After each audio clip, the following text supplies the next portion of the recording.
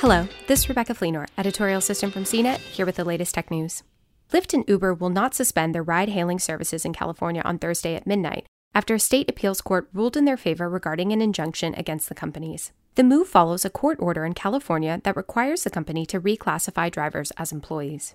Earlier in the day, Lyft said it was prepared to shut down in the state, likely its largest market. As a result of a court order, we'll be suspending rideshare throughout California at 11:59 p.m. Pacific Time on Thursday, August 20th, the company said in an update on its website. We did everything we could to prevent this from happening and keep Lyft available for you, but it wasn't possible to overhaul our business model and operations in 10 days.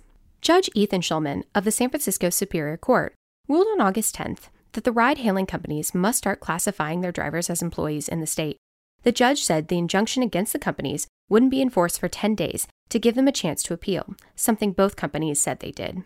The injunction stems from a lawsuit against Uber and Lyft filed by the state of California in May. The suit says the companies exploited hundreds of thousands of California workers by classifying drivers as independent contractors and are violating California's AB5 law on worker classification, which took effect in January. Uber and Lyft classify their drivers as independent contractors, which means the workers pay their own expenses, such as gas, car maintenance, and insurance. Drivers also don't have labor benefits, like minimum wage, health insurance, or paid sick leave. If they were to be classified as employees, many of those costs would then fall on the companies. Hundreds of drivers in the state have been rallying to be classified as employees by the companies. On Thursday, several drivers' groups planned to protest in front of Uber's headquarters in downtown San Francisco, demanding the companies abide by AB5. Both Lyft and Uber said last week that if California forces them to classify their drivers as employees, they'd suspend operations in the state. The decision then went to the appeals court, which had the option of extending the 10-day pause on the injunction against the companies. Now that the court has granted that extension,